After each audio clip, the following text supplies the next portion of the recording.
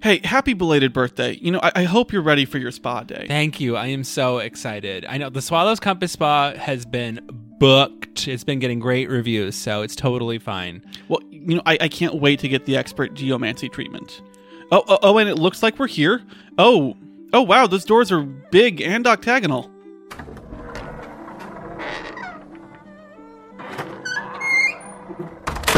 Welcome. Do we have a reservation? Yes, 2 for Alex for the Four Heavens service at noon. What was that noise? I didn't hear any noise. Anyway, please take your shoes off and come this way. Oh, I'll see you after the treatment. Hey, see you. Please come on in. Make yourself comfortable on the table here. That's great. Okay, we're going to get started. Have you had the Four Heavens treatment before? Well, no, this is my first time. What's that bell I keep hearing? Sorry, I'm a bit hard of hearing. You'll have to speak up.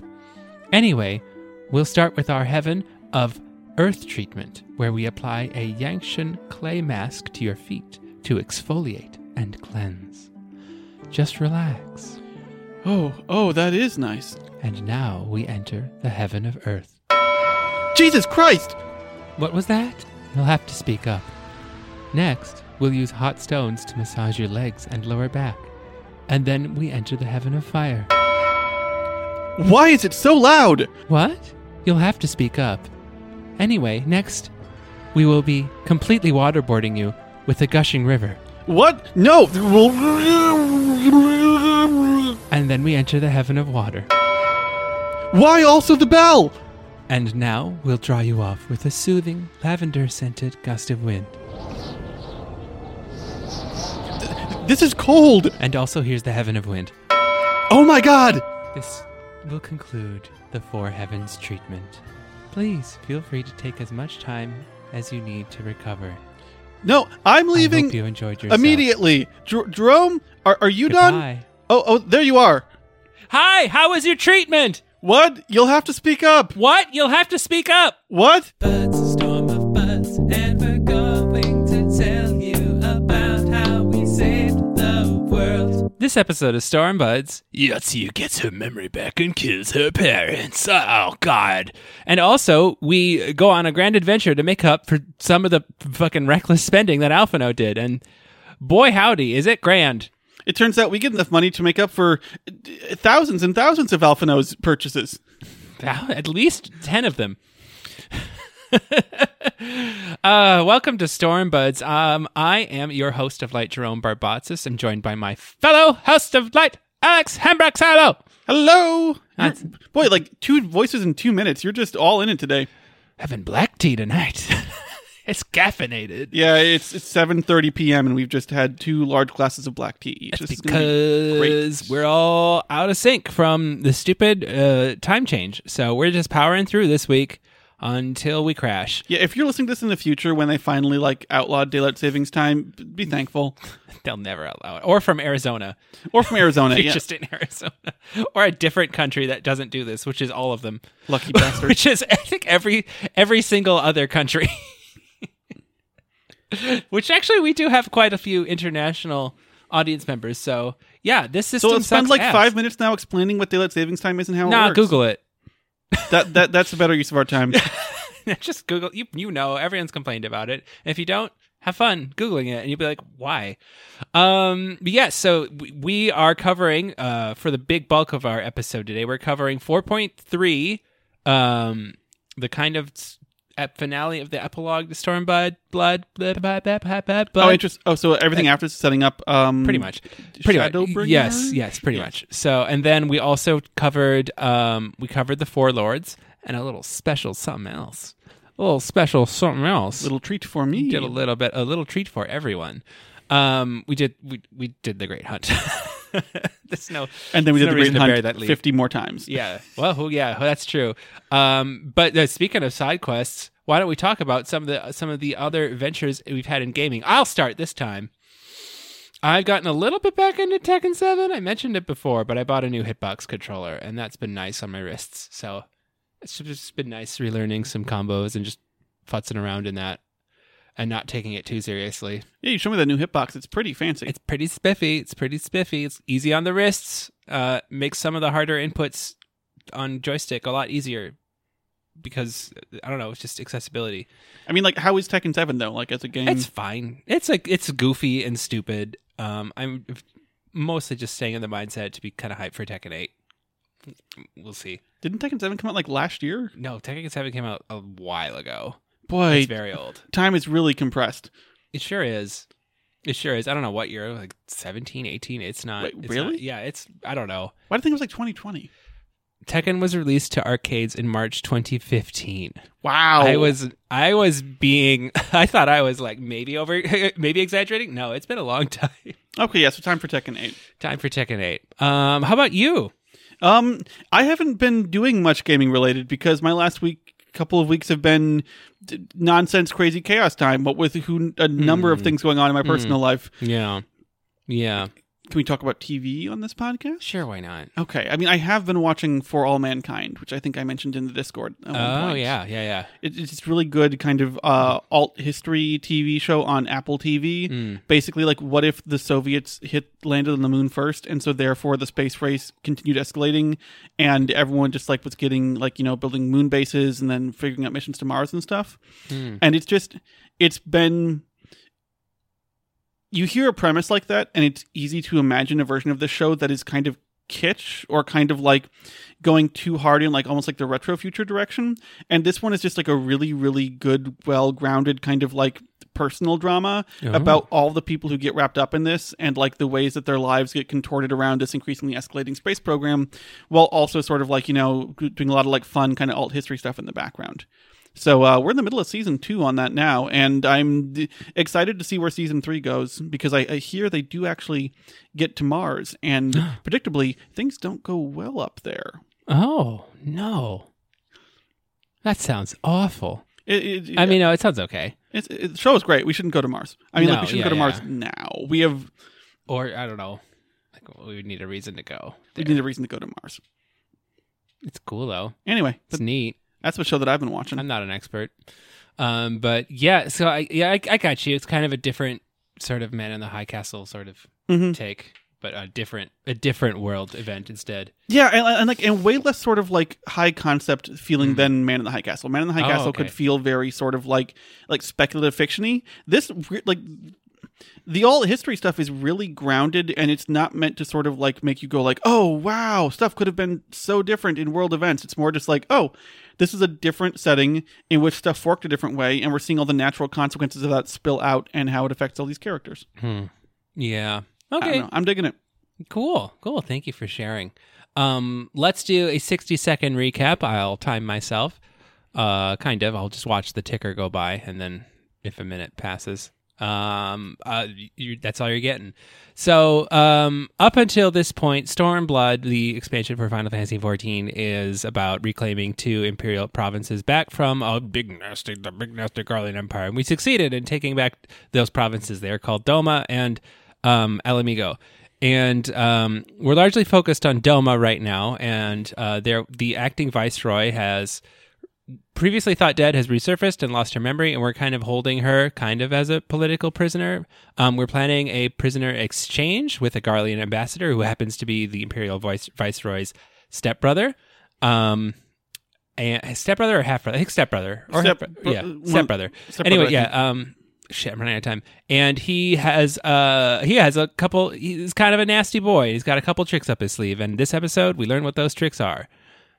Great. And now we're here. We are going to start with the quest, Gosetsu and Tsuyu. And Tsuyu is the viceroy. Gosetsu is an old man. Yeah, and so picking and so picking up where we left off, you know, part of the treaty to do the prisoner exchange was that the Domans would keep an eye on the local Kojin and make sure that they, you know, don't summon any primals.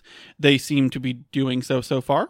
The Garleans claim the ship with the prisoners is on its way, and we're like, that's great news. Let's go, you know, double check Yotsuyu, the viceroy, one last time for any change in her mental state, because we only get to keep her if she continues to not have her memory. And if she gets her memory back, the deal was that she gets to go back to the Garleans with her half-brother. And so we're like, let's go check on them. And we discover basically, that like Gosetsu and Tsuyu had bonded and become friends and everything else over the course of the last couple patches worth of events. And Gosetsu also is he is an old man. He is a samurai who has been through plenty of battles and whose health is starting to decline. And Tsuyu, is his caretaker at this point. She basically, she spends time with him. She helps feed him. She, washes him. All of which, gets played for, comedy misunderstanding here. Yeah. But I just was like... It's weird. This is not a good joke. They do the whole, she tells him to undress and everyone's like, oh, you want him to undress? What's happening in here? And it's like, no, fucking... Clearly she's going to give him a bath. What is wrong with you all? Yeah. That's a little uncomfortable. But she sees the scars that she inflicted on him and gets a brief memory relapse, but kind of hides it. So she's like, oh yeah, I remember shooting you now. Mm-hmm. But she hides it. And she's starting to grapple with, remembering who she was and maybe not liking what it is that she's remembering. Mm-hmm. Which, I like this bit. Yeah. We're going to get into it. I wanted more of this. Mm-hmm. It's a shame that we don't get a ton more of this, but it is what it is.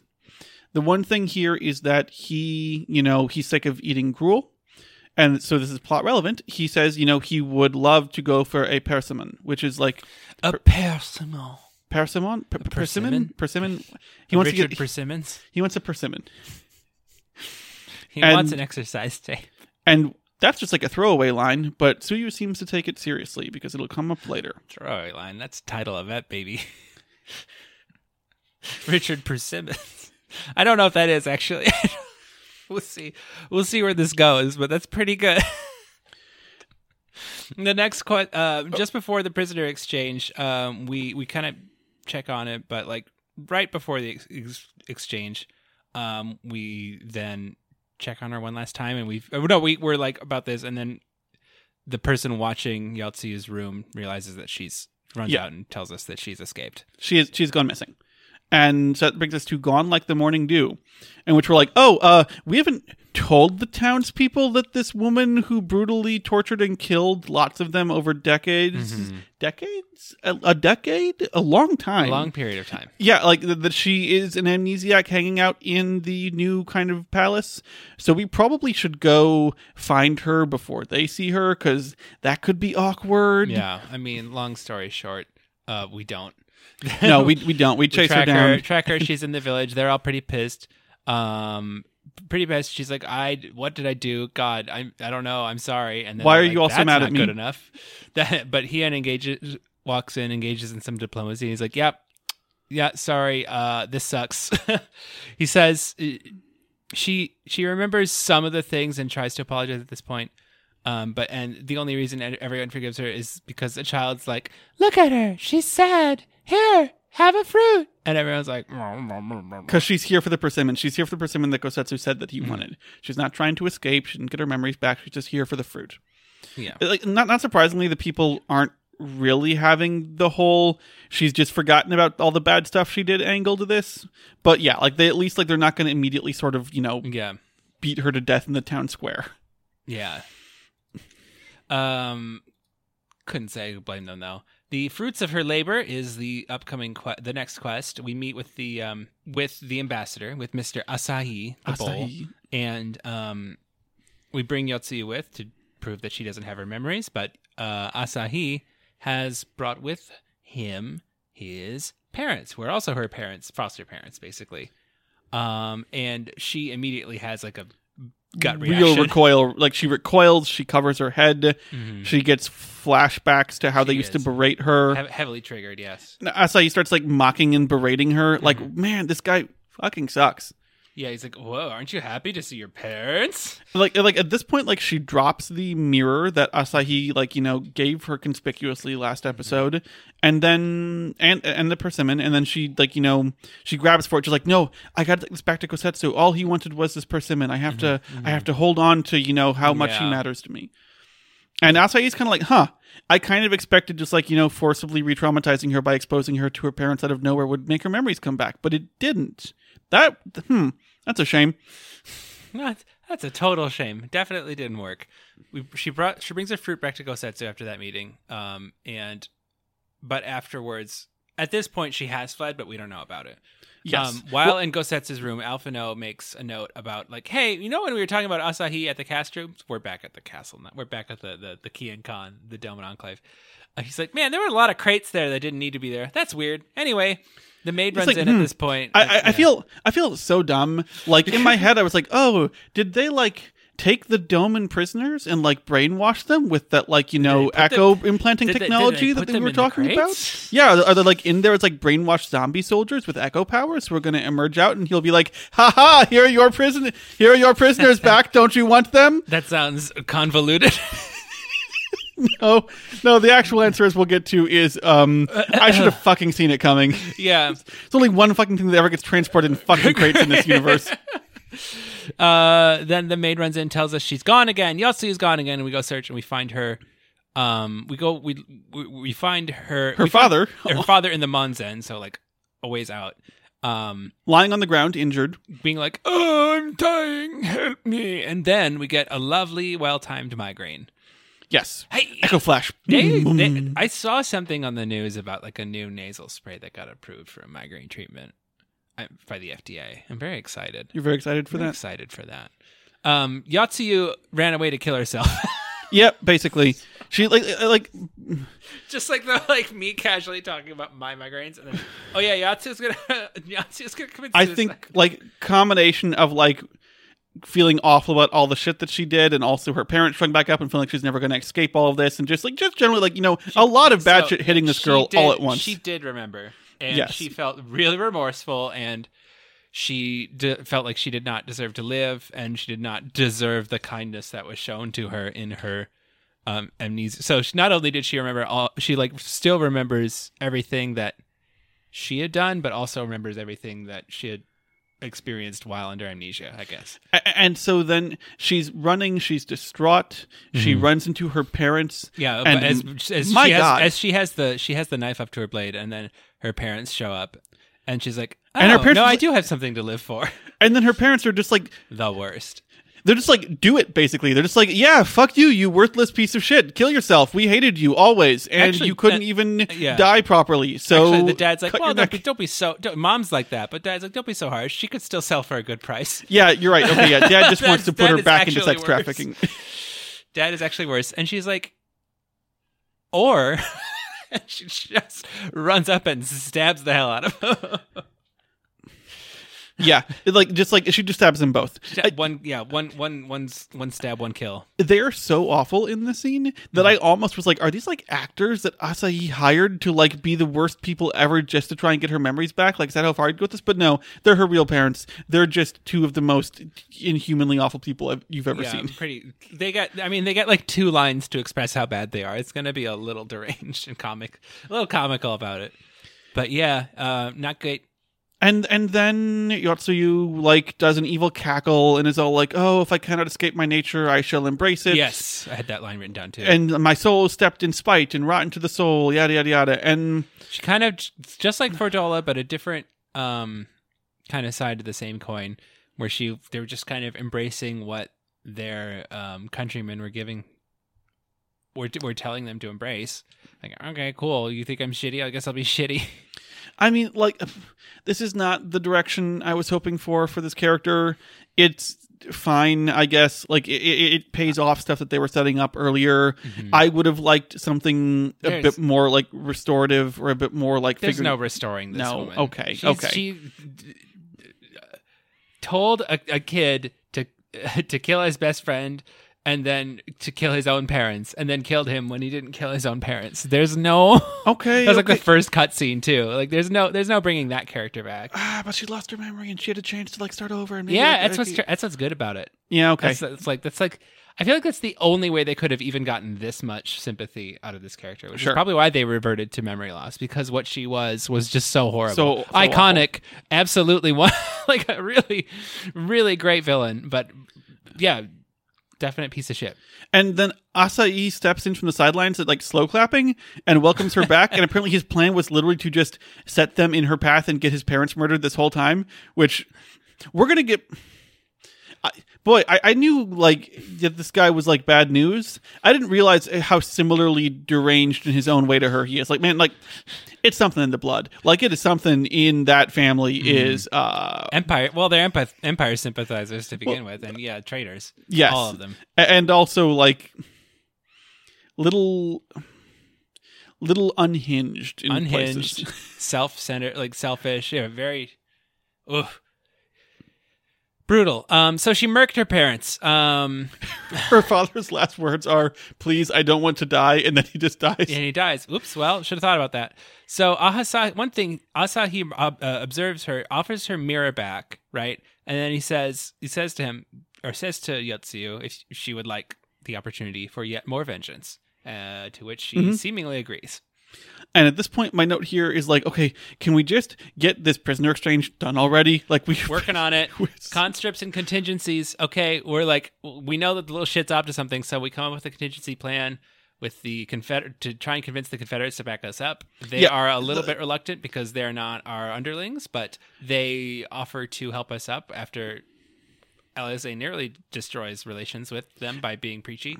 The plan here is detailed enough. The plan here involved securing an escape route out of the castrum in case we needed to do it. Mm-hmm. And then also getting the Confederates to have a big boat, because we only have small boats. Yeah. The Confederates have big boats. So getting the Confederates to agree to have like a big boat on the shoreline, basically ready to grab all the prisoners and go. And some of those prisoners are going to need a place to go.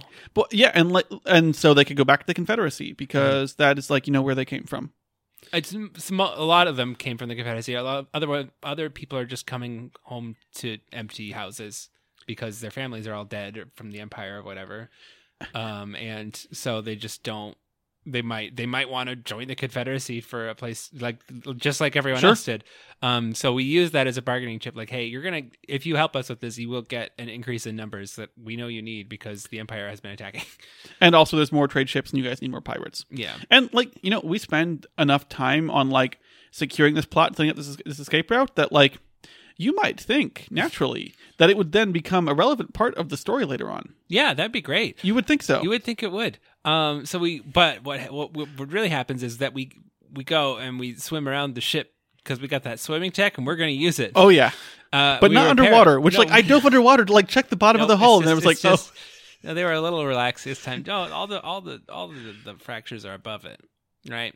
The following quest is the primary agreement. Oh boyeth, heareth we goeth. Here we goeth. We meet up with Asahi in we kind of instance into the castrum off in the distance of the coast of Yansha, and we meet up with Asahi and his supply right in front of all those are boxes again, full of something. Definitely full of something. And they are front and center. Yotsuyu is she's like, oh, Asahi, hello, nice to see you, Hien, great to see you. And then good up on the platform, yes. Here's my card. Wonderful, yes, a cheek kiss. How was your flight in? Good flight in? Yeah, I had a good flight in. Excellent.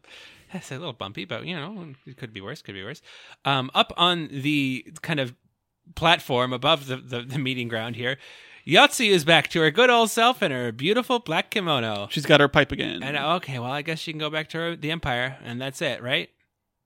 Oh, but she's like, no, actually, I think I'm gonna rule Doma instead. Yeah, so Asahi is playing it completely straight till the end here. He's like, at last, the hour has come for a new peaceful arrangement with Doma, and Hien is like, finally, like, okay, what is with the boxes? We should talk about them. And Asahi is like, they're supply crates. They're a gift to help rebuild Doma.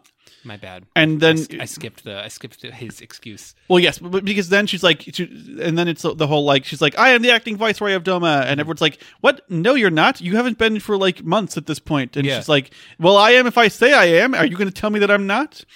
Yes. And then, and then you know what was in those boxes? Candy. Rock candy, yeah, from the Field Museum, yeah. lots of rock candy in the form of giant blue goddamn motherfucking crystals. Sure thing. And she starts going on and on about how she's going to drown the world in eternal darkness, and she will shine above uncaring, yada yada. She's monologuing. She pulls out the mirror. What's this? And she starts summoning all the energy, and she's turning her hatred for the Domans and her country into a primal. That, as well as the prayer in the mirror, because it is an artifact stolen from the Red Kojin Vault. Right, yeah. So it has like the kami power in it. Yes. And I think, I don't know when Asahi got that mirror. I assume he has. He was. He has agents in the Red Kojin, probably. Yeah, probably. It's not exactly made explicit, but whatever. Asahi is in on it, obviously, but he feigns ignorance at this point and runs away. And, oh no! Well, look, a citizen of Doma is summoning. See, like I didn't even. He's not feigning ignorance. He's like getting his story straight for what he's going to tell his bosses when he goes home. And I was just like, right here, I built what you called my Punnett square of like trying to figure out like. This was before this, though, right? But what is his plan? Your fun Punnett square. Yeah, let's look at that. You sent that to me, DM. Okay, so we got 3 columns in this table. There's the first column doesn't really have a label on the top, but it's a win or lose. The second column is the Garleans blame us, and then the third column is Garleans blame Asahi. All right, so given that we win and the Garleans blame us, Asahi has no evidence for this. Seriously, this is one of the flimsiest games I've ever seen. If we win and the Garleans end up blaming Asahi, Asahi is messed up.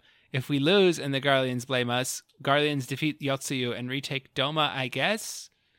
Or not? Maybe? And then Garleans blame Asahi and we lose. Asahi still fucked. Now they have to mount an expensive operation just to take down this stupid icon that he summoned. I was trying to figure out, because I had a break here between when I watched this cutscene and when we actually did the duty, and I was just like, the one thing the Empire, brutal. The Empire, terrible. The Empire, willing to do whatever it takes to win. One thing they're very consistent on, do not like icons. Yeah. Really don't like them in any context. It's really weird, huh? Not going to be a fan of any agent of theirs doing anything to make more of them in the world. Definitely not. So, like, I'm just like, we're going to find out his motivations, but at this point, I was utterly baffled. Yeah, weird. Okay.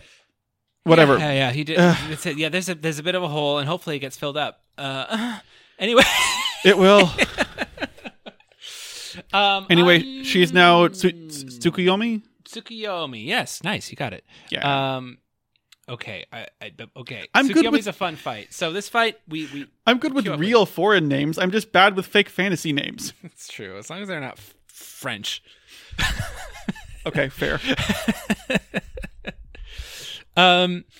So if you know the Tsukuyomi fight, it's pretty great. It's actually kind of similar if you are listening and you've played World of Warcraft and you've not played Final Fantasy XIV. It's like similar to the Sisters of the Moon, I believe it's called in Legion, where like the floor it reflects like phases of the moon and you can't stay in one for too long, or you die basically. So it like goes from black to white. But it also is sort of this staging ground. There's this staging ground in the middle of the fight that is probably the most important, where it sort of plays back her memories. Yeah, and we're like fighting off we're like fighting off the shades of her memories from a victim sort of in the middle of the memory of Yotsuyu as well. So we fight off specters of Asahi, her parents, random Domans, random Imperials, and also the specter of Xenos. And Gosetsu, her memory of Gosetsu also rushes in to protect her too, which is kind of cute and like precious and sweet. But yeah, ultimately we end up beating her after. Actually, you did pretty good on this fight, I remember. Yeah, this wasn't bad. Yeah, no, you did good on this one. We just had like, get on the dark side, get on the light side, make sure the little counters don't tick up. Yeah, absolutely. We beat that fight, and at the end of it, Yotsuyu is lying in the center of the platform with stark white hair. Yes. Very kind of straightforward symbolism there. Like, And we're approaching her slowly to see if she's dead. And suddenly, from off screen, a high-powered rifle shoots her right in the stomach. So, Heaven's Word, they shoot right away. Stormblood, they shoot after you're dead. It's just like that's what Yotsuyu did. Like Gosetsu is basically already dead, and Yotsuyu is shooting him. And it's Asahi, and he's like, "Look, you got to finish the job. We got to put her down." And we look at him, and he's like, "Look." So he shoots her, and he shoots her again, and then he's like, "Hey, are you going to kill me now? Like I did all this stuff, but if you kill me, it'll burn the bridges of this whole treaty that we're trying to do. You're going to put the Doman peace at risk just to kill me, huh?" huh? God, he's such a little shit. But it's like, I mean, I may as well because you already fucked it. But like, yes. It's either, I don't know. And here's where he really starts losing it. And he Yeah. starts just like going off about how like what was actually like eating him alive was resentment of the fact that Yotsuyu got put in charge of Doma as the acting viceroy when it should have been him. And we start to get it more of a sense that like his devotion to Xenos is a bit more fanaticism for Xenos. And he's horny. Yes, he's very He wants that. he's very horny for Xenos. And he starts kicking the shit out of Yatsuyu's corpse. But yeah, what we know about Xenos, though, does he give a shit about that? No, absolutely not. No, he gives a shit about people who want the fight, you know? And of course he's going to choose Yotsuyu because she's been spurned like hell. Yeah, because she was also... has the fight. She was willing to actually do the violence. Asahi is just a little shit. It's like, yeah. So of course. But yeah. So he's finally kicking her, getting some really good camera angles on him. He's very doing a great job, looking like a complete psychopath. When suddenly we hear a slashing noise and an exploding noise, a squelchy little gut noise. That's weird. And then he's lifted into the air, and Yatsuyu's eyes open. Fly open, yep. And he is being held in the air by a pair of magical etheric swords that she has conjured with what's remaining of her primal power. And she's like, get good.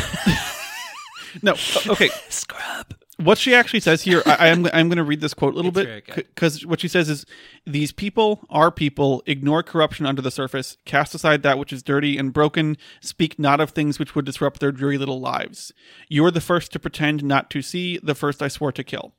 And then she like makes his heart explode in his chest, I think.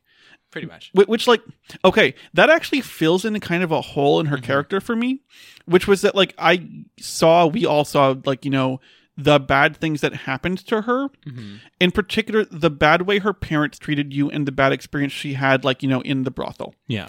It wasn't clear to me how that quite linked up to her just really, really, really hating Doma entirely and wanting to hurt everyone who lives there.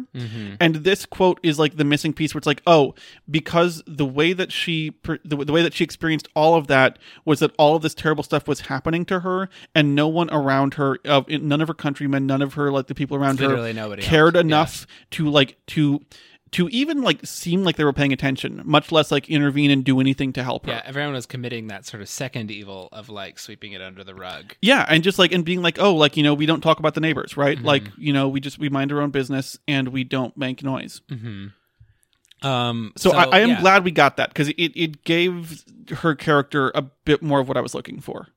Absolutely. And she also mentions that upon killing Asahi, he's like, oh, finally, I've been sated, you know, like, yep. Oh, okay. So that I think I find that is a really good payoff. That this moment is a very good payoff, because it is quite possibly the only thing she could have done to even remotely redeem herself was to kill Asahi, take somebody equally shitty out with her. We have a dialogue option here. You could say like, you know, as soon as she's dying, you could say, Tsuyu deserved better, or Gosetsu will mourn you. Which one did you say? I said Tsuyu deserved better. I think she did. She disagrees. She's like, nope, her happiness was not meant to be, but she hopes the fruit was as sweet as Gosetsu remembered. Yep. Which one did you say? I did the first one this time, and she was like, what did she say? She said, well, he'll mourn Tsuyu perhaps, but not in this one, not me. And then her big glowy soul rises into the air and evaporates, which is how in this game you know that she is real dead for real. Oh yeah, that primal is bye-bye. Interesting. And then Asahi isn't quite dead. He is alive just long enough to give us an echo vision. Oh, another migraine. God, gotta give me that nasal spray soon.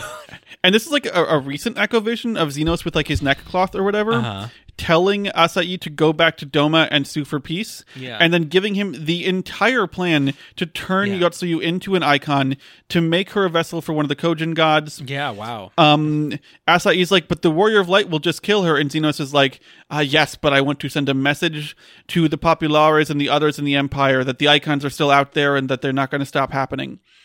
And yeah, wow. Asahi is like, yes, of course, whatever you want, sir. I'll do anything you want, sir. I love you so much, sir. Do you want to get the coffee? No, sorry. Yes, Your Majesty. And what's weird? There's a couple of weird things. One, Xenos addresses Asahi by name. Yes, which he didn't do before. I don't think. Did not at all didn't ask his name when he last met him. So that's weird. Like, there's no way he would know his name. Secondly, why the fuck does Xenos care about icons? Suddenly, that's weird. And this is the bit also weird. And this is the bit where I was kind of like, oh, the good of the Empire matters a lot to me now. It's like, oh, Asahi is just kind of stupid, huh? Yeah. Like he just didn't ask any questions about any of this. He's a little love struck. He's a little.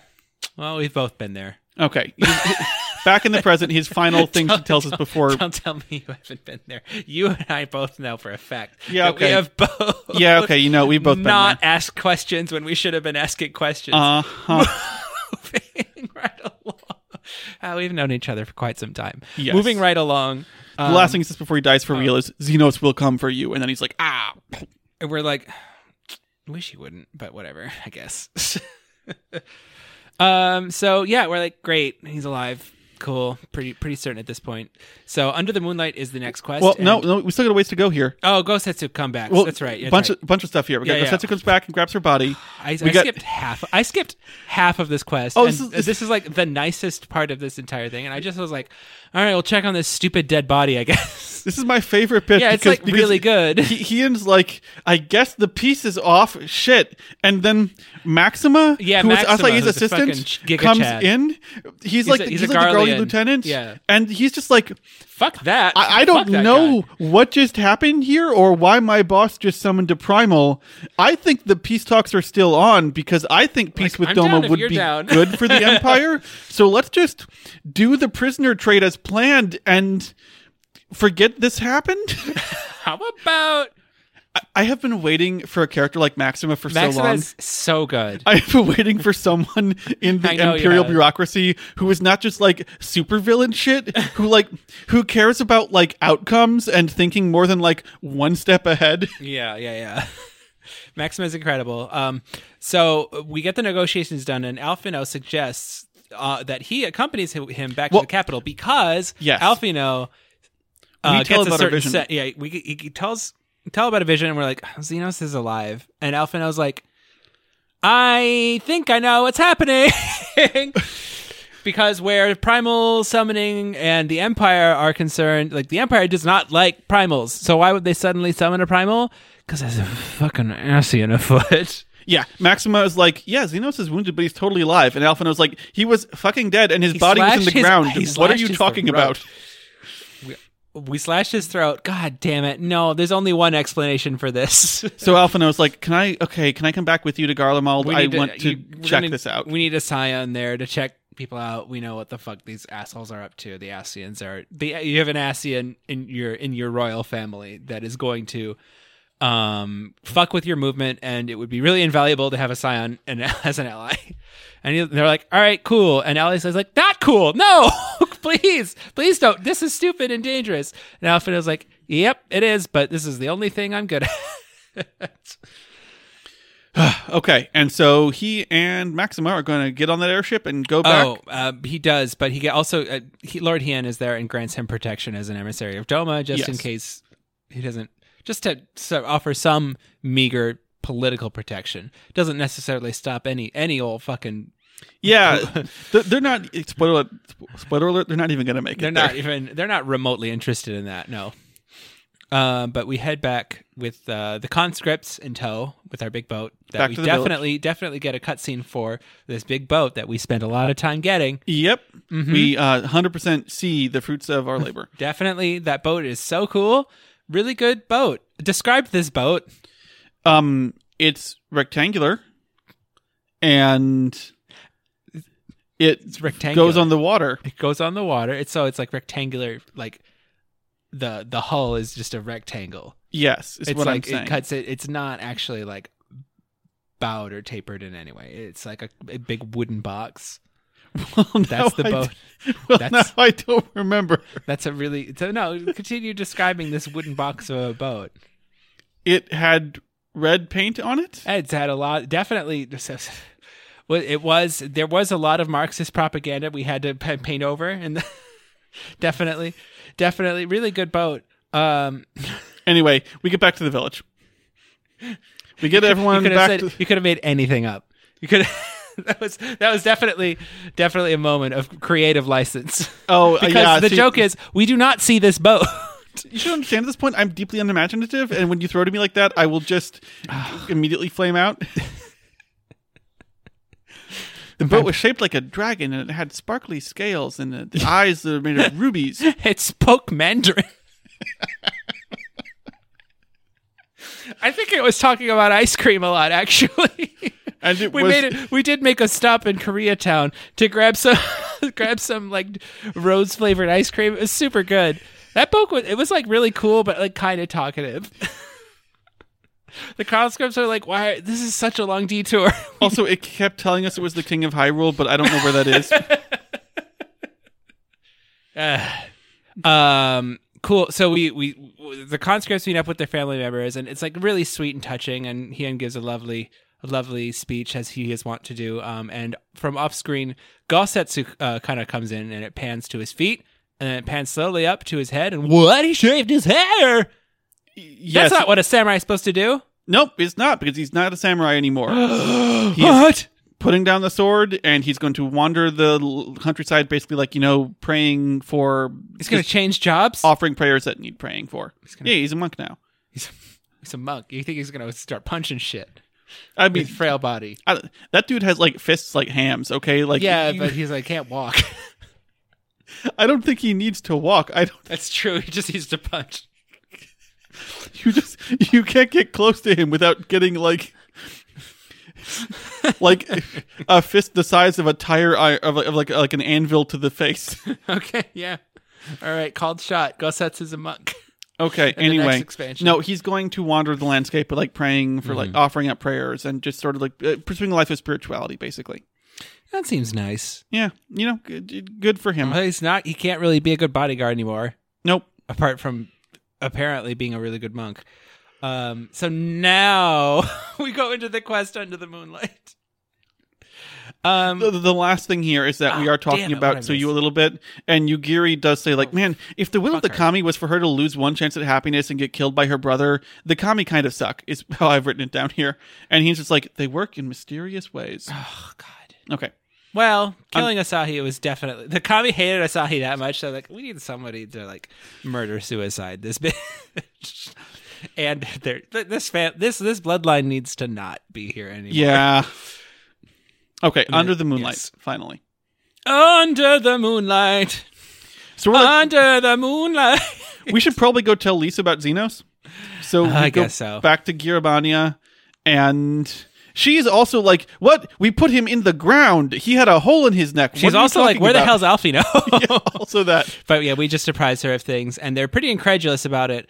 Thancred, in his creepy way, shows up out of nowhere and offers to help us observe the coffin. He's like, "Should we go? Yeah, should we go like defile his grave?" Yeah, sure, why not? Well, yep, it's empty. But yeah, hopefully nobody was watching them, right? We go find the grave. We open the grave. The body is missing. Someone is watching us. Damn it, somebody's watching us, but they're watching us by an elf resistance scout with a samurai sword and a very steely gaze. That's weird. It's pretty weird. We'll get to it. That's weird. Ystola, wow, can't say her name. Ystola clocks the Asian thing just like fucking Alphino did. Meanwhile, okay. We cut away to the Empire. Cut back to Garlemald, and the Emperor is furious at Xenos, and he's like, "No icons!" And Xenos is like, "Look, it got killed right away, and the rite can't be repeated. Everything is going according to plan.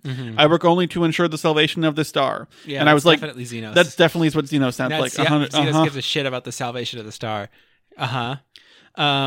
Also, There is another cutaway to the final boss room of Castrum Abania, if you remember that. We got some Rogadanian there's soldiers here? There's there's just a bunch of Garlean tech here. Oh, yeah. And then there's one resistance scout looking over the busted ships, and then one singular Rogadan soldier goes over and is like, "What are you doing?" And then he ignores him. He's like, "I said, what are you doing?" To which the Elysian samurai absolutely kills him. Just stabs him straight. Does like an energy samurai slash that we're pretty familiar with.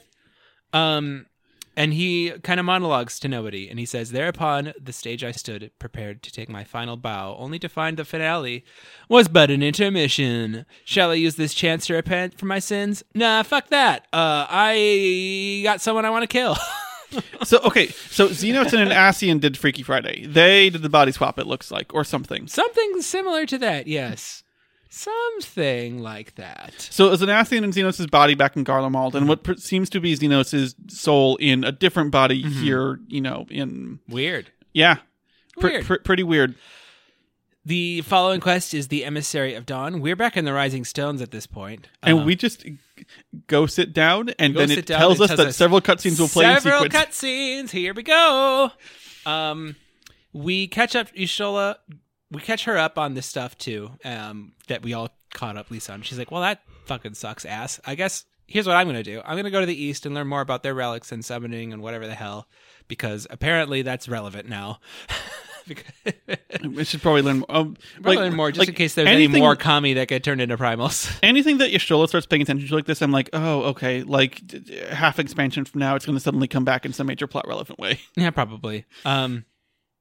Thancred reports in as well. Pretty much confirms what we knew about... He's like, they're really sure they put that body in the ground. About Xenos. And we have to assume it's an Asian at that point because there's no other explanation. Otherwise, Asahi would not have been fooled. Because if that was just like a different person being Xenos, Asahi, the devotee that he was, would have been like, who the fuck is this Alpha Chad? Right, yeah, he would have caught on that it was a wig. He would have clocked the lace.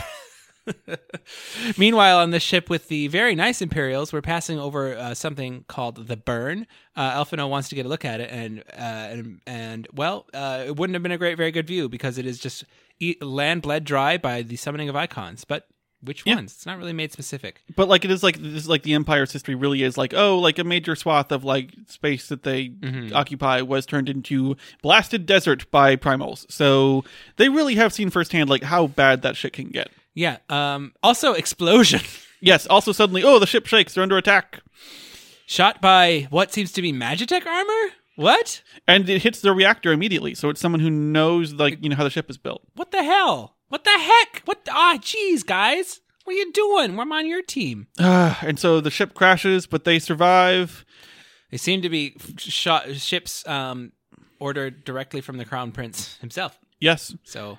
And they're intercepted and shot down in the Burn.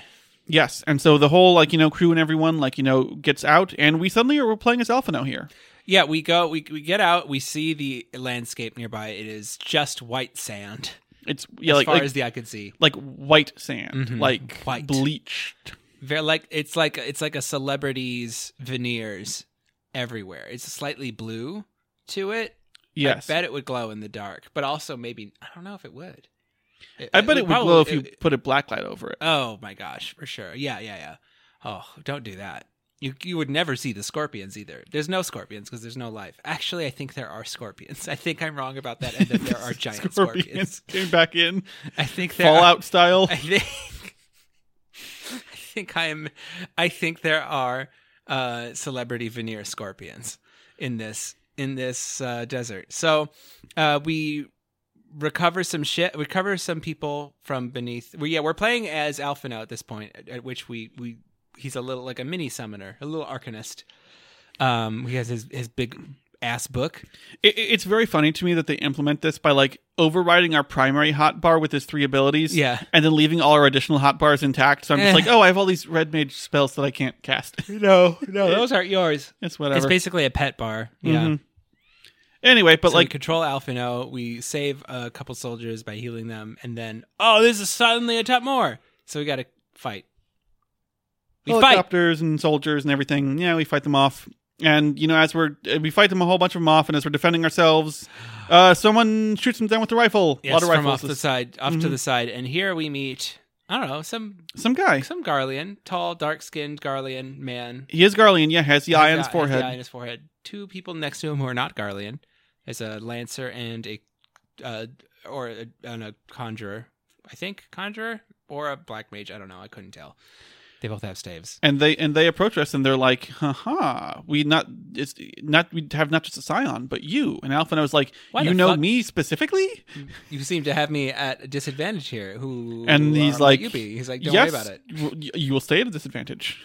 Yeah, don't worry about it. I don't want to advantage you. Here's my deal. I want to kill Ascians. I know you pretty much want to do that too. You can come with me if you want, or you can stay here at your ship and hope somebody comes to get you. Bad news, though. Probably just going to be more people who know where you. The only people who know where you are people who want to kill you. So I would suggest you move. So okay. they move. That's the end. Basically, the end of that. That's the cliffhanger. Alphino is kind of stranded in the desert, following the Shadow Hunter, who has like a bunch of Ascian masks on his belt and one non-Ascian mask, which we zoom in on. Yeah, weird. Who do you think this is? I don't know. Urianger, probably. Probably Urianger. I don't know at this point. What? That dude gets around. Guess. That concludes the MSQ recap. We are going to move on to the next segment. We're going to try and get through this. There's a lot going on here, but this now. I think we can skip a lot of the narrative stuff. Probably. So, Four Lords is the series of trials. And this is, I'm just going to say it, not for us as Westerners. This is definitely more like there's like an Eastern mythology that we're not as familiar with. It's steeped in a lot of, But yeah, there's a lot of symbolism that probably just doesn't land with us. So story-wise, not really. Over our impressions, we're like, this is not really the most important. But mechanics-wise, boy, is this fun. It's a lot of good fights. There's a lot of cool goofiness. Dungeons. Yeah. There's some sweet moments, some nice, fun characters. Like the characters are great. It's just like how it all gels together. We're like, what is happening? This is just odd. And there's a lot of proper nouns and things happening at once that we're supposed to know that we just kind of don't. Okay. Should I try and move pretty expediently through the setup for this? Sure, why not? Hey, remember Soroban, our friend? Yeah. He has a missive asking for us specifically to go to a place called Hell's Lid because it is like an underground cavern where a bunch of evil Oni were sealed. Yeah, he gets a magic dagger that they should totally open a secret passage with, and there's definitely going to be treasure in it. So Totaro's like, I need money because Alphino's an asshole who spent a ton of money on a sword. Go on. Sorry. So the letter came with a magic dagger to open the way into Hell's Lid, which is very valuable and proves it's legit because they wouldn't just give it out lightly. And so we go to the lava fields. It's like the base of this volcano. Basically, it's like literally like molten magma everywhere. Yeah. And this is where a legendary warrior named Tenzen defeated the Oni that plagued the realm before retiring in comfort, which we're going to learn is not exactly true. No one's ever seen the Oni. They're just legends. We have no idea what's really going on. We go into the dungeon. That takes us into Hell's Lid. Yes. Hell's Lid. We go down a volcano. There's a big man. First boss is a big man, and he turns into a little man. Was it maybe I think it was the Tanuki is the first boss. Yes. He beat him, and then he poofs into a little Tanuki. And then the next one is a big ferret man. And then he poofs into a little ferret. Yep. And then we go into Glowy Water Last boss Zone. is Genbu! Genbu, who's a big turtle man. Big turtle man.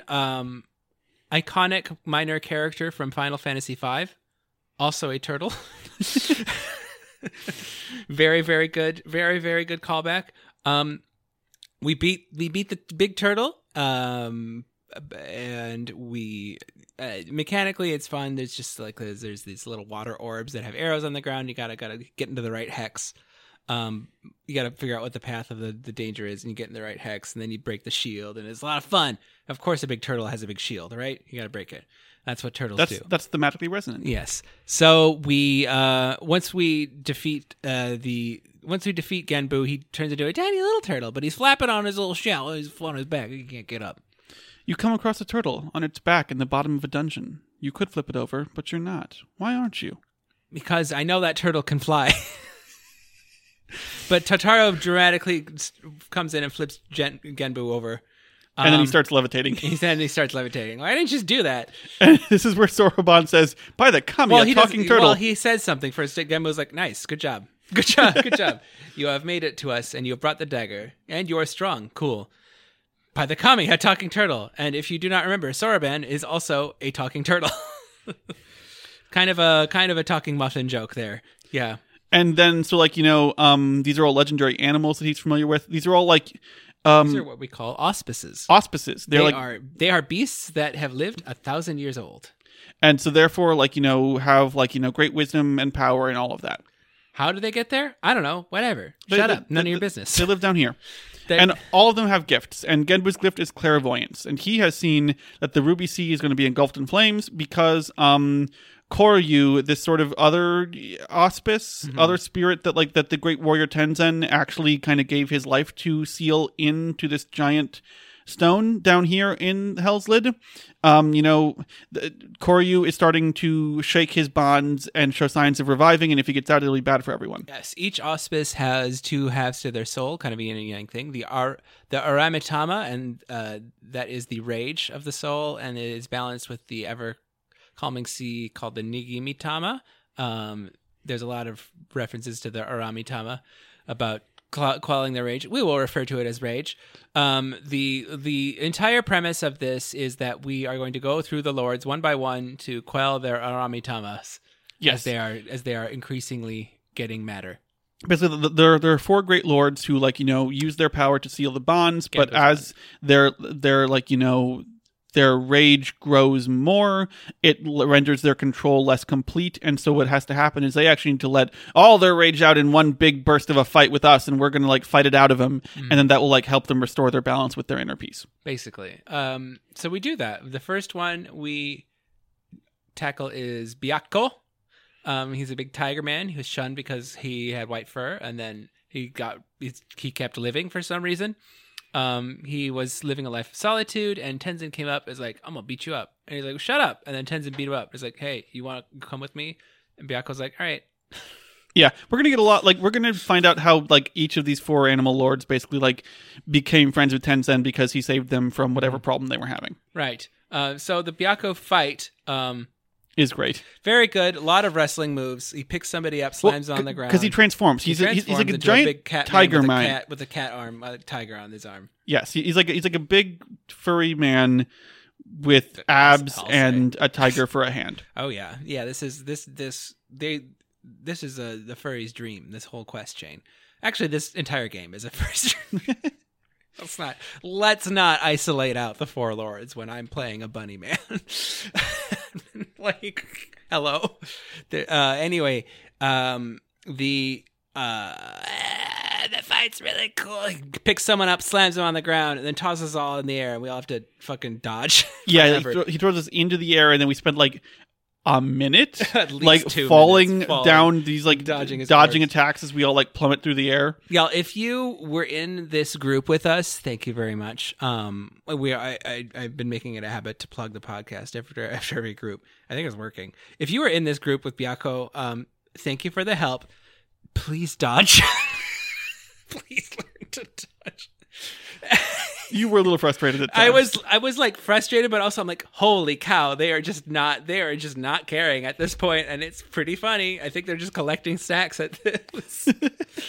I've done before, but I did it as a tank. I remember I think on one raid I was like, I'm gonna collect as many fallen up stacks as I can because I'm bored. And I was like, is that cool, healers? And they're like, go for it. And I got to 12. Anyway, loved it. I mean, it was still a good time. Don't worry, nobody died. So no, it was all fine. That went pretty. Actually, smooth. I think maybe or whatever. Yeah, it was fine. I'm just. We never wiped. Chain. So I beat Byakko. Yay, he's calm now. Cool. So this is gonna work. Yep. Tortoise in Time is the following quest. Well, so we go back, we tell Genbu, and Genbu's like, awesome. Sure. Also, Soroban, stay here and start training to help maintain the wards yourself by learning Tai Chi. Yeah. I forgot about that part. I kind of shouldn't have forgotten about it, but I did. Oh well. Tortoise in Time is the next quest. We go back after a little while, because this is the next patch. We get the recap from Genbu. We want to go visit Soroban. Soroban currently lacks divinity. He has potential, but he does not have divinity, and that comes with age. Well, how do we age people quickly? Well, there's a convenient box with time in it. The logic of this breaks my brain a little bit. So, like, you gain divinity by, like, aging, which makes sense because with age comes wisdom. But then you can hack it by just making someone get old really, really fast, which also makes them, therefore, have, like, the divine wisdom and the power, therefore, really, really fast. Like, that seems like it shouldn't work. You may bathe in temporal magics and age 1,000 years in an instant, that you may undergo the change and become an auspice, albeit until the magics dissipate. Well, I mean, if you had done the optional dungeon at level 63, there is a boss mechanic where you do have to age yourself briefly. But so they're like kind of just reusing that, I guess. Either set it up or reusing it, whatever. We go to now, we have to go get the time box from a place called the Swallow's Compass, which is a whole little secret geomancer dungeon that's been sealed off by guards set by Genbu. And we're like, oh, we're going to have to beat those guards because they don't want anyone to get a time box. That would suck. We get the doors here, and the little animal auspice critter outside has the gall to crack about how long it took us to get there. And it's like, motherfucker, I flew here as fast as I could. Well, we get some fun sort of Nickelodeon Guts-style gauntlet rooms in the Swallow's Compass. This dungeon's great. It's like my favorite dungeon in a while. It's really good. It's a really good dungeon. There's just like a whole lot of octagons everywhere, even like on the screen. And every time you go into a chamber, there's like a guardian with a big bell, and he bangs the bell, and it's super loud and scary. Every time. It's like, dong! Stop! And the octagons fill up your screen. You're like, why? Why is any of this? This is so overstimulating. There's a section like a third of the way through where you have to like dodge a raging river by hiding behind some barriers, and you're just getting so wet. And the gongs are still ringing. You're just like, so much happening. There's a lot happening. And then you get up to the top, and there's a bunch of fucking tornadoes. Like you get to the top of this mountain. And you fight legally distinct Sun Wukong. Yeah, it's a different auspice. It's a monkey auspice who is guarding the box. And then legally, definitely not Sun Wukong. He's got some staff shenanigans. But he's cool. He kind of splits himself based on his health, and you just kill him down. It's a good dungeon. And then at the end, you beat him, and he flies away in his magic cloud. Yeah, and he actually shows up later back in the dungeon, back in the Hell's Lid or whatever. Oh, yeah, he does. He's there. Mm-hmm. Then we bring the time box back to Soroban, and we instruct him, Soroban, and only Soroban, to inhale its vapors for a little bit. And we're going to watch him very carefully. And currently, we do that. We step away, and we open the box, and a bunch of gray smoke pours out. And Soroban's like, "Oh, this sucks ass. This is smoky and gross."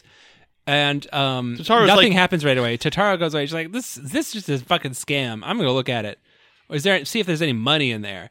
And Genbu's like, "Hey, what if you didn't do that?" And she's like, "Shut up!" And puts her whole face in there, and Genbu knocks her away. And then all the animals like start lining up, and they start singing "Oompa Loompa Loompa Dee Doo." No, they don't. No, they don't. No, God, no. We do not need to bring Oompa Loompas into this. Anyway, but Totaro is like, she's been turned into an old lady. Oh yeah, briefly, and she's very upset about it because her face feels like leather, and how could she possibly? How can she possibly work her normal corners? And then it pops free, and she's totally normal. She's fine. She can hoe it up. She can hoe it up at any age. She's just. And then, but Soroban, who has been inhaling much more of the smoke, is now turned big and mean and has a staff. Yes. Soroban has been. Genbu is sufficiently distracted at this point to where he is. His rage has fully matured and taken over, so we have to beat the rage out of him.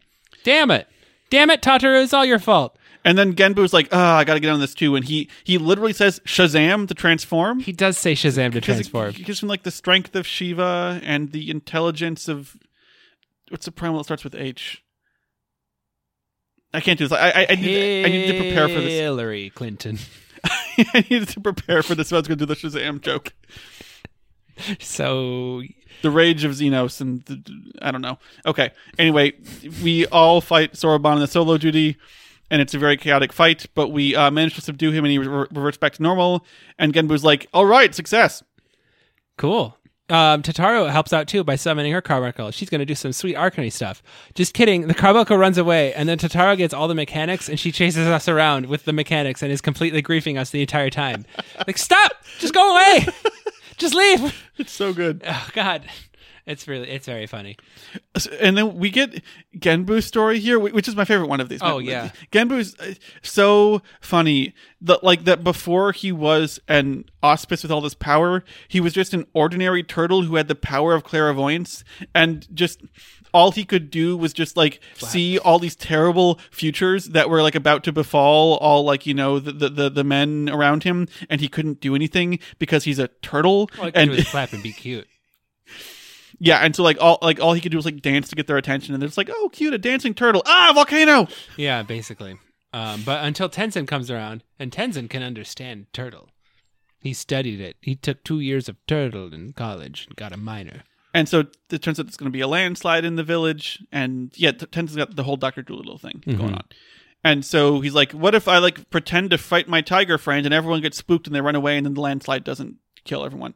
And it's don't know why he couldn't have just said hey, he came from the mountain and there's a landslide coming, but okay, whatever. Yeah, whatever. They put on the fight and then do some good old theatrics, some good old dinner theater, and everyone, runs away. Okay, end of quest. Basically. So the following quest is the Firebird down below. We got another Lord to quell. The wards are getting weaker. Soroban's training summer. We definitely don't want to see him doing his Kegels, because that would be disturbing. And Suzaku shows up. Well, so we show back up at the temple, and Genbu's like, where is that little urchin girl I'm so fond of? Call her. Yeah. Call her right now. She needs to be here right now. This is very important for her. We call Totaro on the Link Pearl, and then however long it takes her to get there later, finally we can get started. Sure. Suzaku shows up. She's still... Turns out she's a little less amicable than Byako was. She's kind of grieving the loss of Tenzin from 200 years ago. She's a phoenix? She and him got it on, I guess. Mm-hmm. Yeesh. Sexy times with the Firebird. No thanks. She's all like... Byako comes in and is like, hey, we got to keep living to honor Tenzin's memory, and also just to stop everyone else from dying. That'd be really great. She's apparently starting to hallucinate, though, that we are pretending to be Tenzin. What? That's weird. Or is she hallucinating? Or I think she's hallucinating. Perhaps Byako recognizes. Yeah, Byako tells us that she recognizes the blessing that we have that was similar to Tenzin. So Suzaku recognizes the the universal translator that we have in the form of the blessing of light that lets us speak turtle. I guess it's like Tenzin. Yeah, basically. Fine, okay, we can fight. Yes. So, I lost my place in the notes. Byako does say hey, when you're in there, she might say some stuff she doesn't mean, so don't take it personally. Yeah. I wonder if anyone, if Kryl showed up, would she be like, why are there two Tenzins? What the hell? So we start the Suzaku fight, and wow. Now, if you were in our Suzaku fight, you all did great. Alex did not. No, the turns have tables. Ran off the edge in two different directions. Where Alex was immaculate on Byako. He did. He felt so. Suzaku's arena after the beginning, it turns into a donut basically, and he Red Mage flipped off the back, and then Red Mage dashed in and tried to dodge a mechanic into the middle, and fell off the edge both times. But this fight is really good. In the middle section, you do have to play Dance Dance Revolution. You do, which is pretty good. And then after that, you play some Simon. Basically. You do play some Simon. Simon doesn't say Simon dodge. Yes, I was like, don't follow Simon. Yeah. So her story afterwards, we quell her rage. Her story kind of has this tragic irony element to it. Her gift, of course, as a phoenix, is that she can wield immortality, but she could not fully control it or manifest it in time to empower her love with it. Basically with Tenzin, and also everyone else just tried to use her, so she ran away and was hidden. And then Tenzin was different, and so she's like, "Cool, I guess I'll try like a person." Yeah, I guess I'll just love you. I guess you want to know what this beak do? Jesus Christ! I'm sorry. They purported that they're in love, that they're in full erotic love. It's in the text. Anyway, but at the end, he uses a powerful technique that sacrifices himself to seal away Koryu, and she is like, I couldn't save him. I couldn't save him. Couldn't save him in time. And then afterwards, I was like totally able to save him. And that would suck. Oh well. Soraban, after this really nice, just nice scene. We get a Soraban returns in the form of a giant, rapidly spinning, flying turtle shell with flames spitting out of the holes. Yeah, it's great. It's great. Yeah, it's and then he lands and he's an enormous tortoise now. That's what happens when you do too many Kegels. You get those leg muscles fired up. He's like, what is this happening? And Genbu says, you probably just did your prayer ritual wrong and inadvertently became host to a turtle kami. That sucks. He's like, you might regain your form. And Soraban's like, might? Yeah, we'll see. Okay, break time. Surpassing the samurai. Okay, the wards are rapidly weakening. Oh no, time to do the fourth one of these. Snake slithers in. He's like, yep.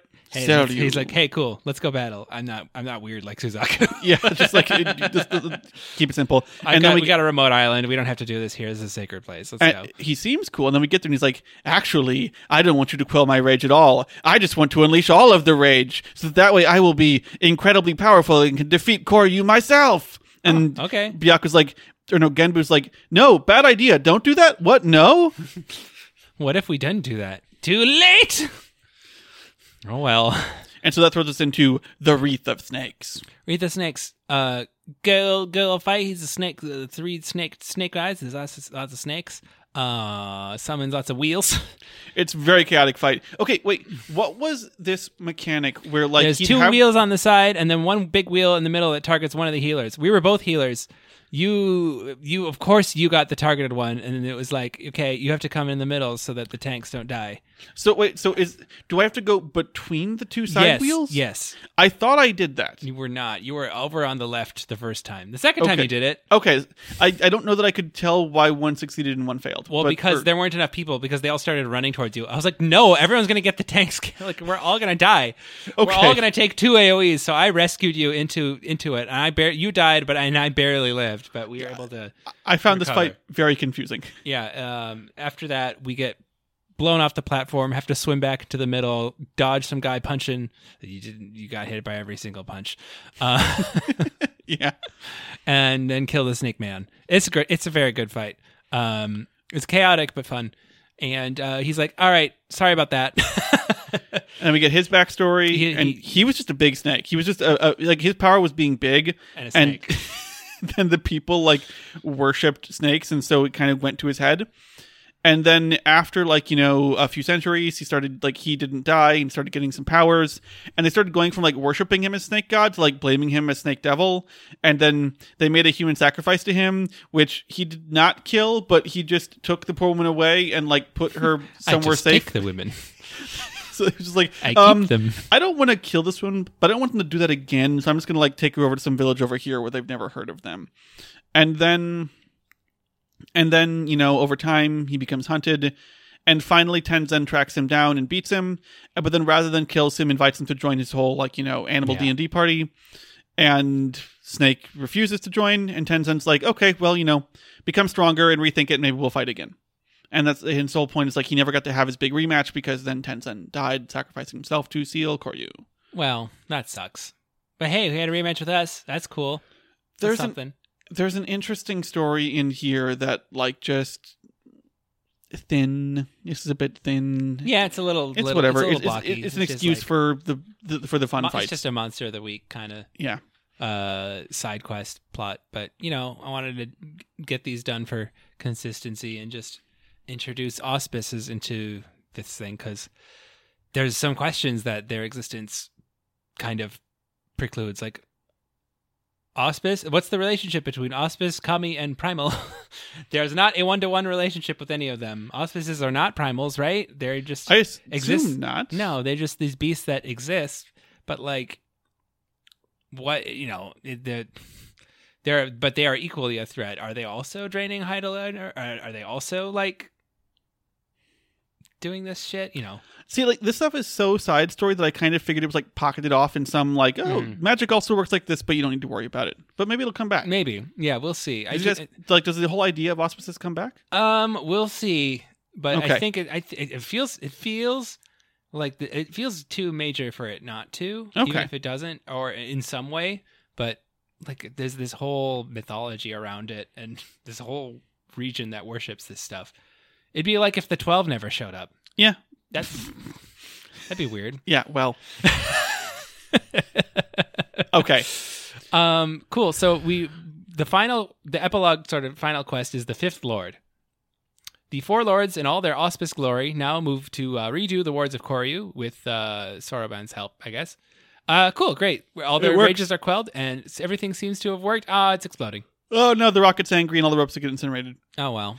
And they get transported into the smoke void. Chekhov's rock wards. And we see Koryu, who is a giant dragon horse. There's a Kirin.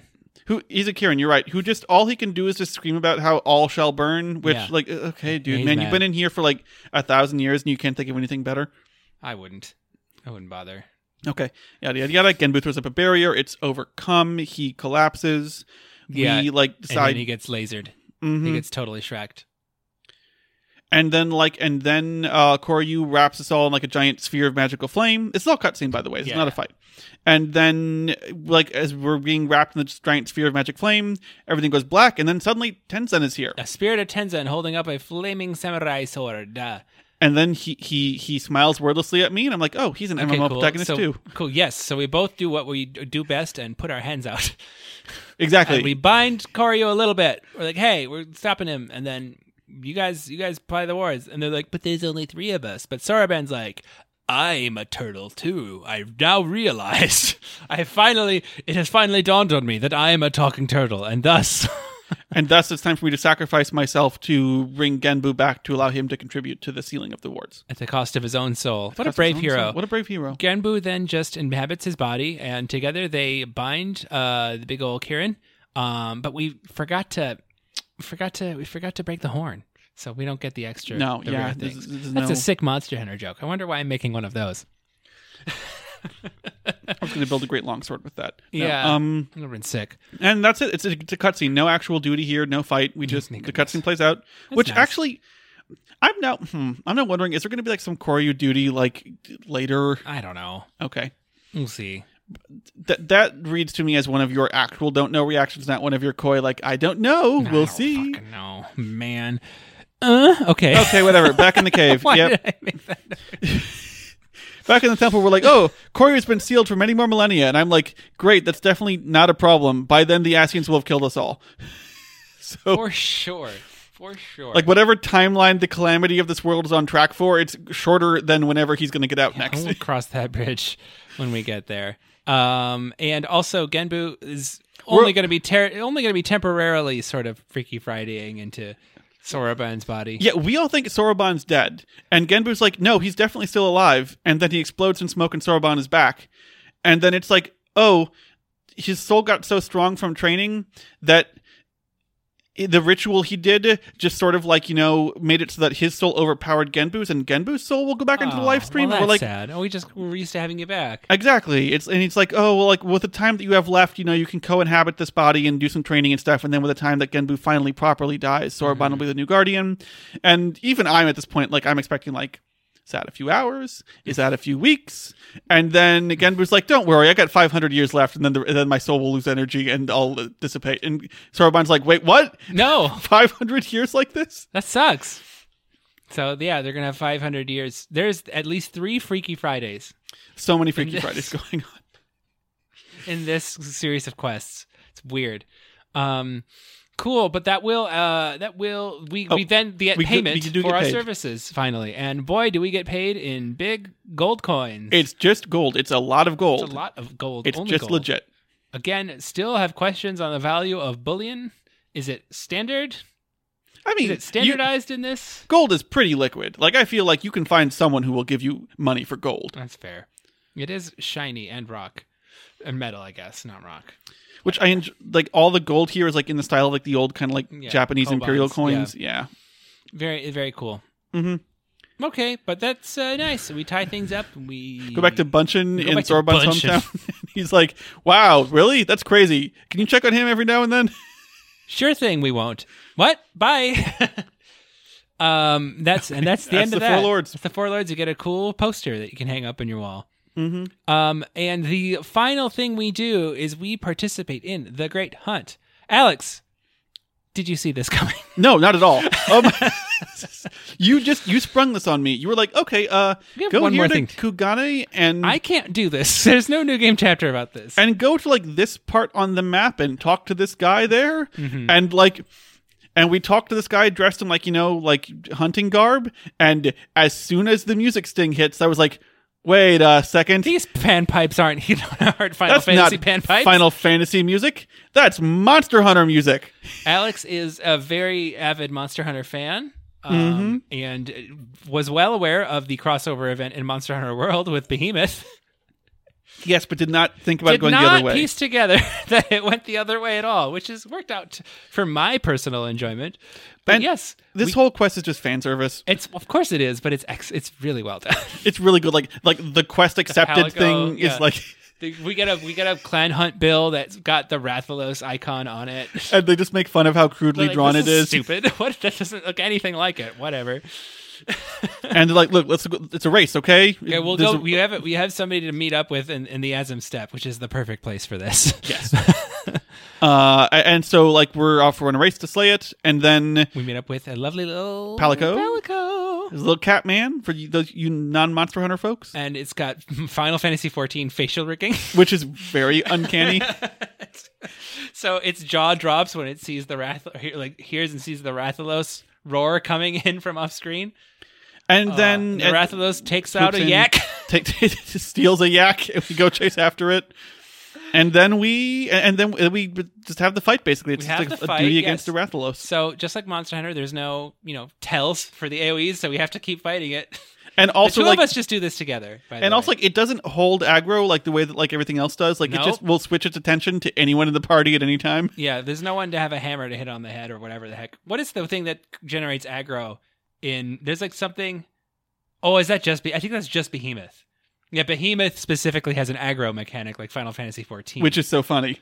Now that you've played Final Fantasy XIV, you're like, oh, right. You have to have like a sword and shield or something and hit it on the head. Right, yeah, if you hit it on the head, you get aggro more. That makes sense. Yeah, right. So, anyway, right. So that is not here. But, Rathalos plays all the hits, like Barrage of Fireballs and Big Swoop. Poison Tail Swipe, Poison and Poison Tail Claws. Swipe. Yeah, it's great. He then covers the arena in fire, and you cannot heal except with mega potions. that puts you in animation lock when you drink them. And also, when you die, you can just revive, but you only get 3 revives You for only the get fight. 3 revives, yeah. Which we did not figure out until later. Yeah, until somebody was like, you guys could have just revived. You don't need a heal. Oh, right. My bad. And we just made this poor summoner do all the work. But yeah, we did that, and then we've troubleshot the extreme version of it with it just ourselves until we got the fight, and then Yes. recruited some people. You very graciously, joined me for 4 hours of beating this guy 50 times. I needed the mount too. I hadn't done it yet.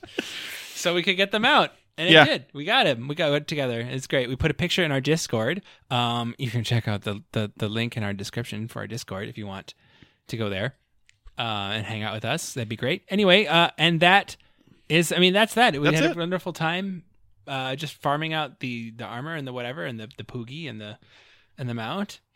And that was actually going to do it for Final Fantasy content for us this episode. We got through quite a lot. We have a lot to think about. I do want to say one more thing here. Yes. Which is because if this is like the end of kind of the Stormblood wrap-up stuff. Yes.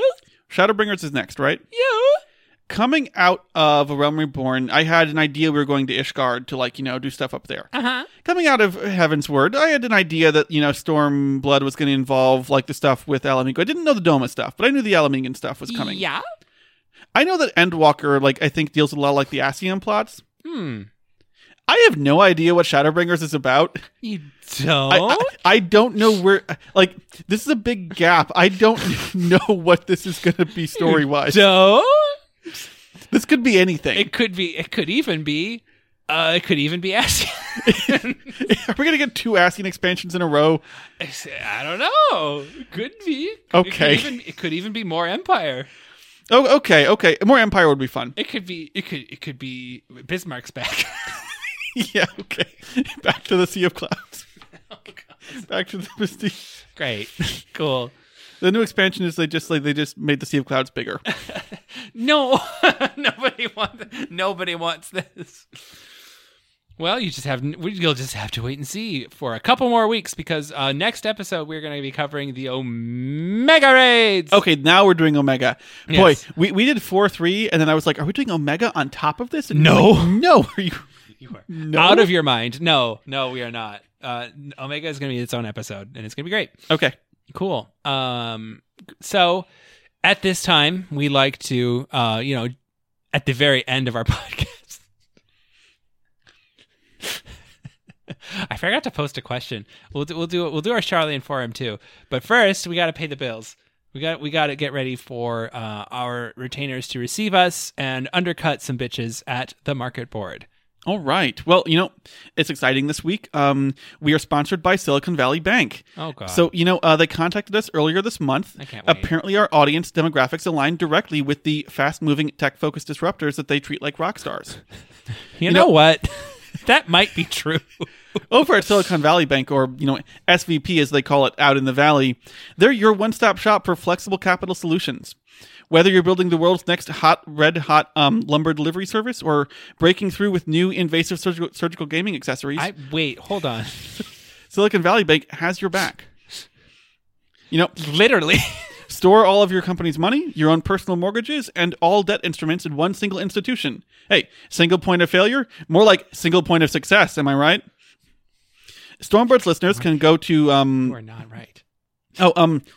Our bank did just text me. It looks like the check from SVB did bounce. That's a little Didn't we weird. do this before? I'm going to call them in the morning. I know. I'm sure they're good for This is the second time you've been sponsored by a bank and have had the check bounce. I swear they're good for it. Okay. Why do you swear that? Look, okay. Stormbird's listeners who get in touch with one of their growth gurus can get 0.8% in interest off their first financing package, but only for the next 30 days. So, I would give them a call right now and just tell them that you're interested in doing new business with them. I'm sure they're ready to receive you. This is, I think, the first time I've heard of a podcast that has had a limited time offer ad. I never knew how limited time offer ads worked because it's just I saw the same ad like 4 hours ago. What do you mean for the first 3 callers? Podcast is people are going to be hopefully listening to this 3 years from now and be like, what?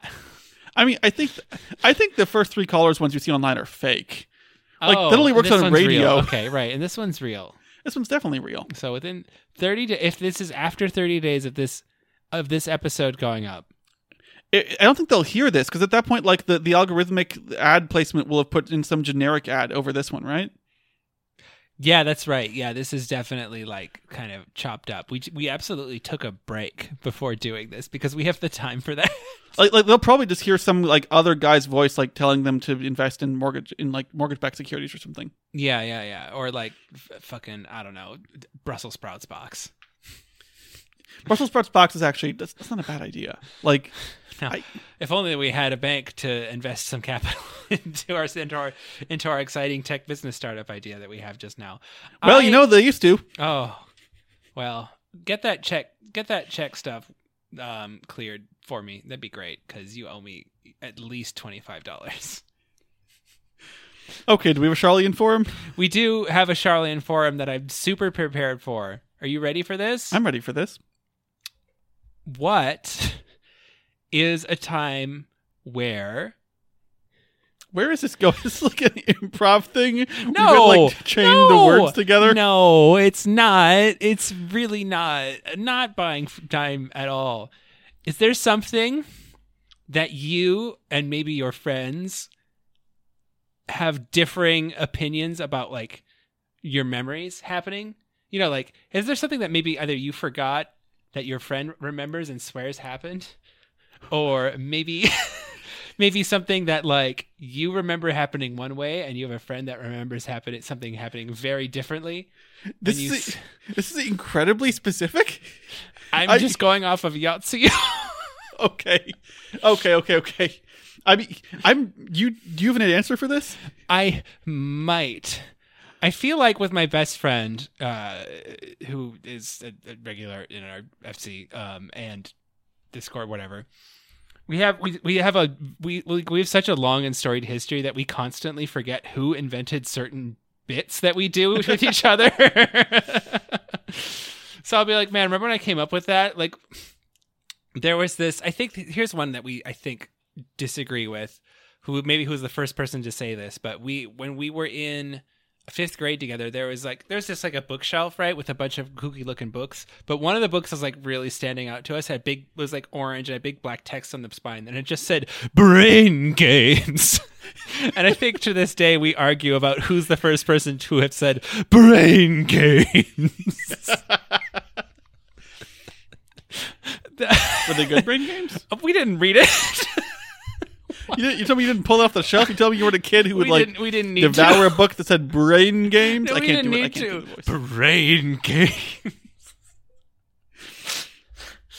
You know, have anything like that in your life?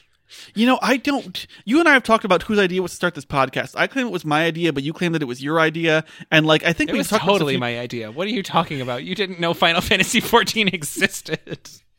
I'm not with you on this bit. I reject it. No, my reputation's at stake. No, I don't know that I have an actual good answer for this. Sorry. How about? I mean, have you ever hit your head? That's a much simpler Charlie for. Once when I was probably 9 or 10, I climbed to the top of the playground, and it was like one of those old style wooden and metal ones that was quite dangerous. Oh no! And I just hooked my feet around a bar and then swung, and then my whole body was a pendulum and there was a bonk, and I think I was fine because I didn't go to the hospital. Oh my God. But I have a very vivid memory of the experience of the bonk. That's a really good answer. So that's the story. The post bonk experience. Yahtzee had a big post bonk experience. That's that could really sum this whole fucking whole thing up. Side plot up. The post bonk experience and the post bonk experience. Christ. Okay. Whew. Well, those are those segments done. If you want more of us for whatever this, I don't know if I'd describe this episode as unhinged, but as unsomething, unscrupulous.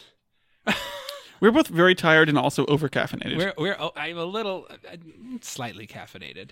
I'm moderately caffeinated. If you want more of us, check out the link in the description of this and the other episodes. Now, at this point, I went back and I did the work. I did the clerical work. You can find our socials there, and you can find a link to our Discord, wherein we will post updates of our in-game escapades. We did post a nice little screenshot of our Rathalos mounts together. I know a couple of you have joined, and not a lot happens in there. We're working on it. Whatever. I just post on. I'm not actively working on it, but okay. we'll just post when we want to. Yeah, Mm-hmm. hey, just come hang out. We got to do little things. We'll post. Next time we will, I think, probably post. So because this was just we weren't planning on farming Rathalos, but our schedules sort of cosmically moved themselves around so that we had free time. My Friday involved a bridal shower that went for 5 hours longer than expected, and so I was oh, plans I had today just got moved. Yeah. So it was just a spur of the moment thing, but we'll maybe do some deep dungeon groups or something like that. Just come hang out with us at this data center travels that exist, and we'll actually post some Charlie forum questions. And hey, if you hit your head, come in and tell us about it. That could be your introduction. We got an introductions channel. Yeah, or if you have memory of a thing that you and a friend don't remember. Yeah, brain games. Who said brain games first? I can't answer that for you. I can't either, apparently. I think it was me. I'm using my platform to put in the tug of war against my best friend. Now more people will believe you than him. No, this is garbage. And if you would be so kind to rate and review our podcast on your podcast platform of choice, that goes a long way. I think it's been going a long way. We've really been seeing an uptick in Yeah. traffic. Welcome, new listeners. If you've already made it this far, which some of you have, I've noticed. Some of you binge this, and that makes my week. I was gonna say, like, When somebody is binging, when somebody is binging our show, our little show, they're just like, I need to hear all of this. That's so cool, and you rock. I hope they're making it this far, because I'm not gonna say we've ever had like bad episodes, but like the first half dozen or so, we were finding our footing, and like They're fine. They're just fine. It gets better, guys. We can't say it gets better after it's already gotten better. Okay, it's already gotten better. We'd have to like go back and edit. Yeah, well, I'm not. I'm triggered by the phrase "it gets better." You can't say that. Okay, that shit hot. Anyway, thank you so much for listening. Again, next episode we'll cover the Omega Protocol. And until that episode, Born from Buds, Storm of Buds, we've been the Storm Buds, baby. Good night. Bye-bye. Okay, that was great.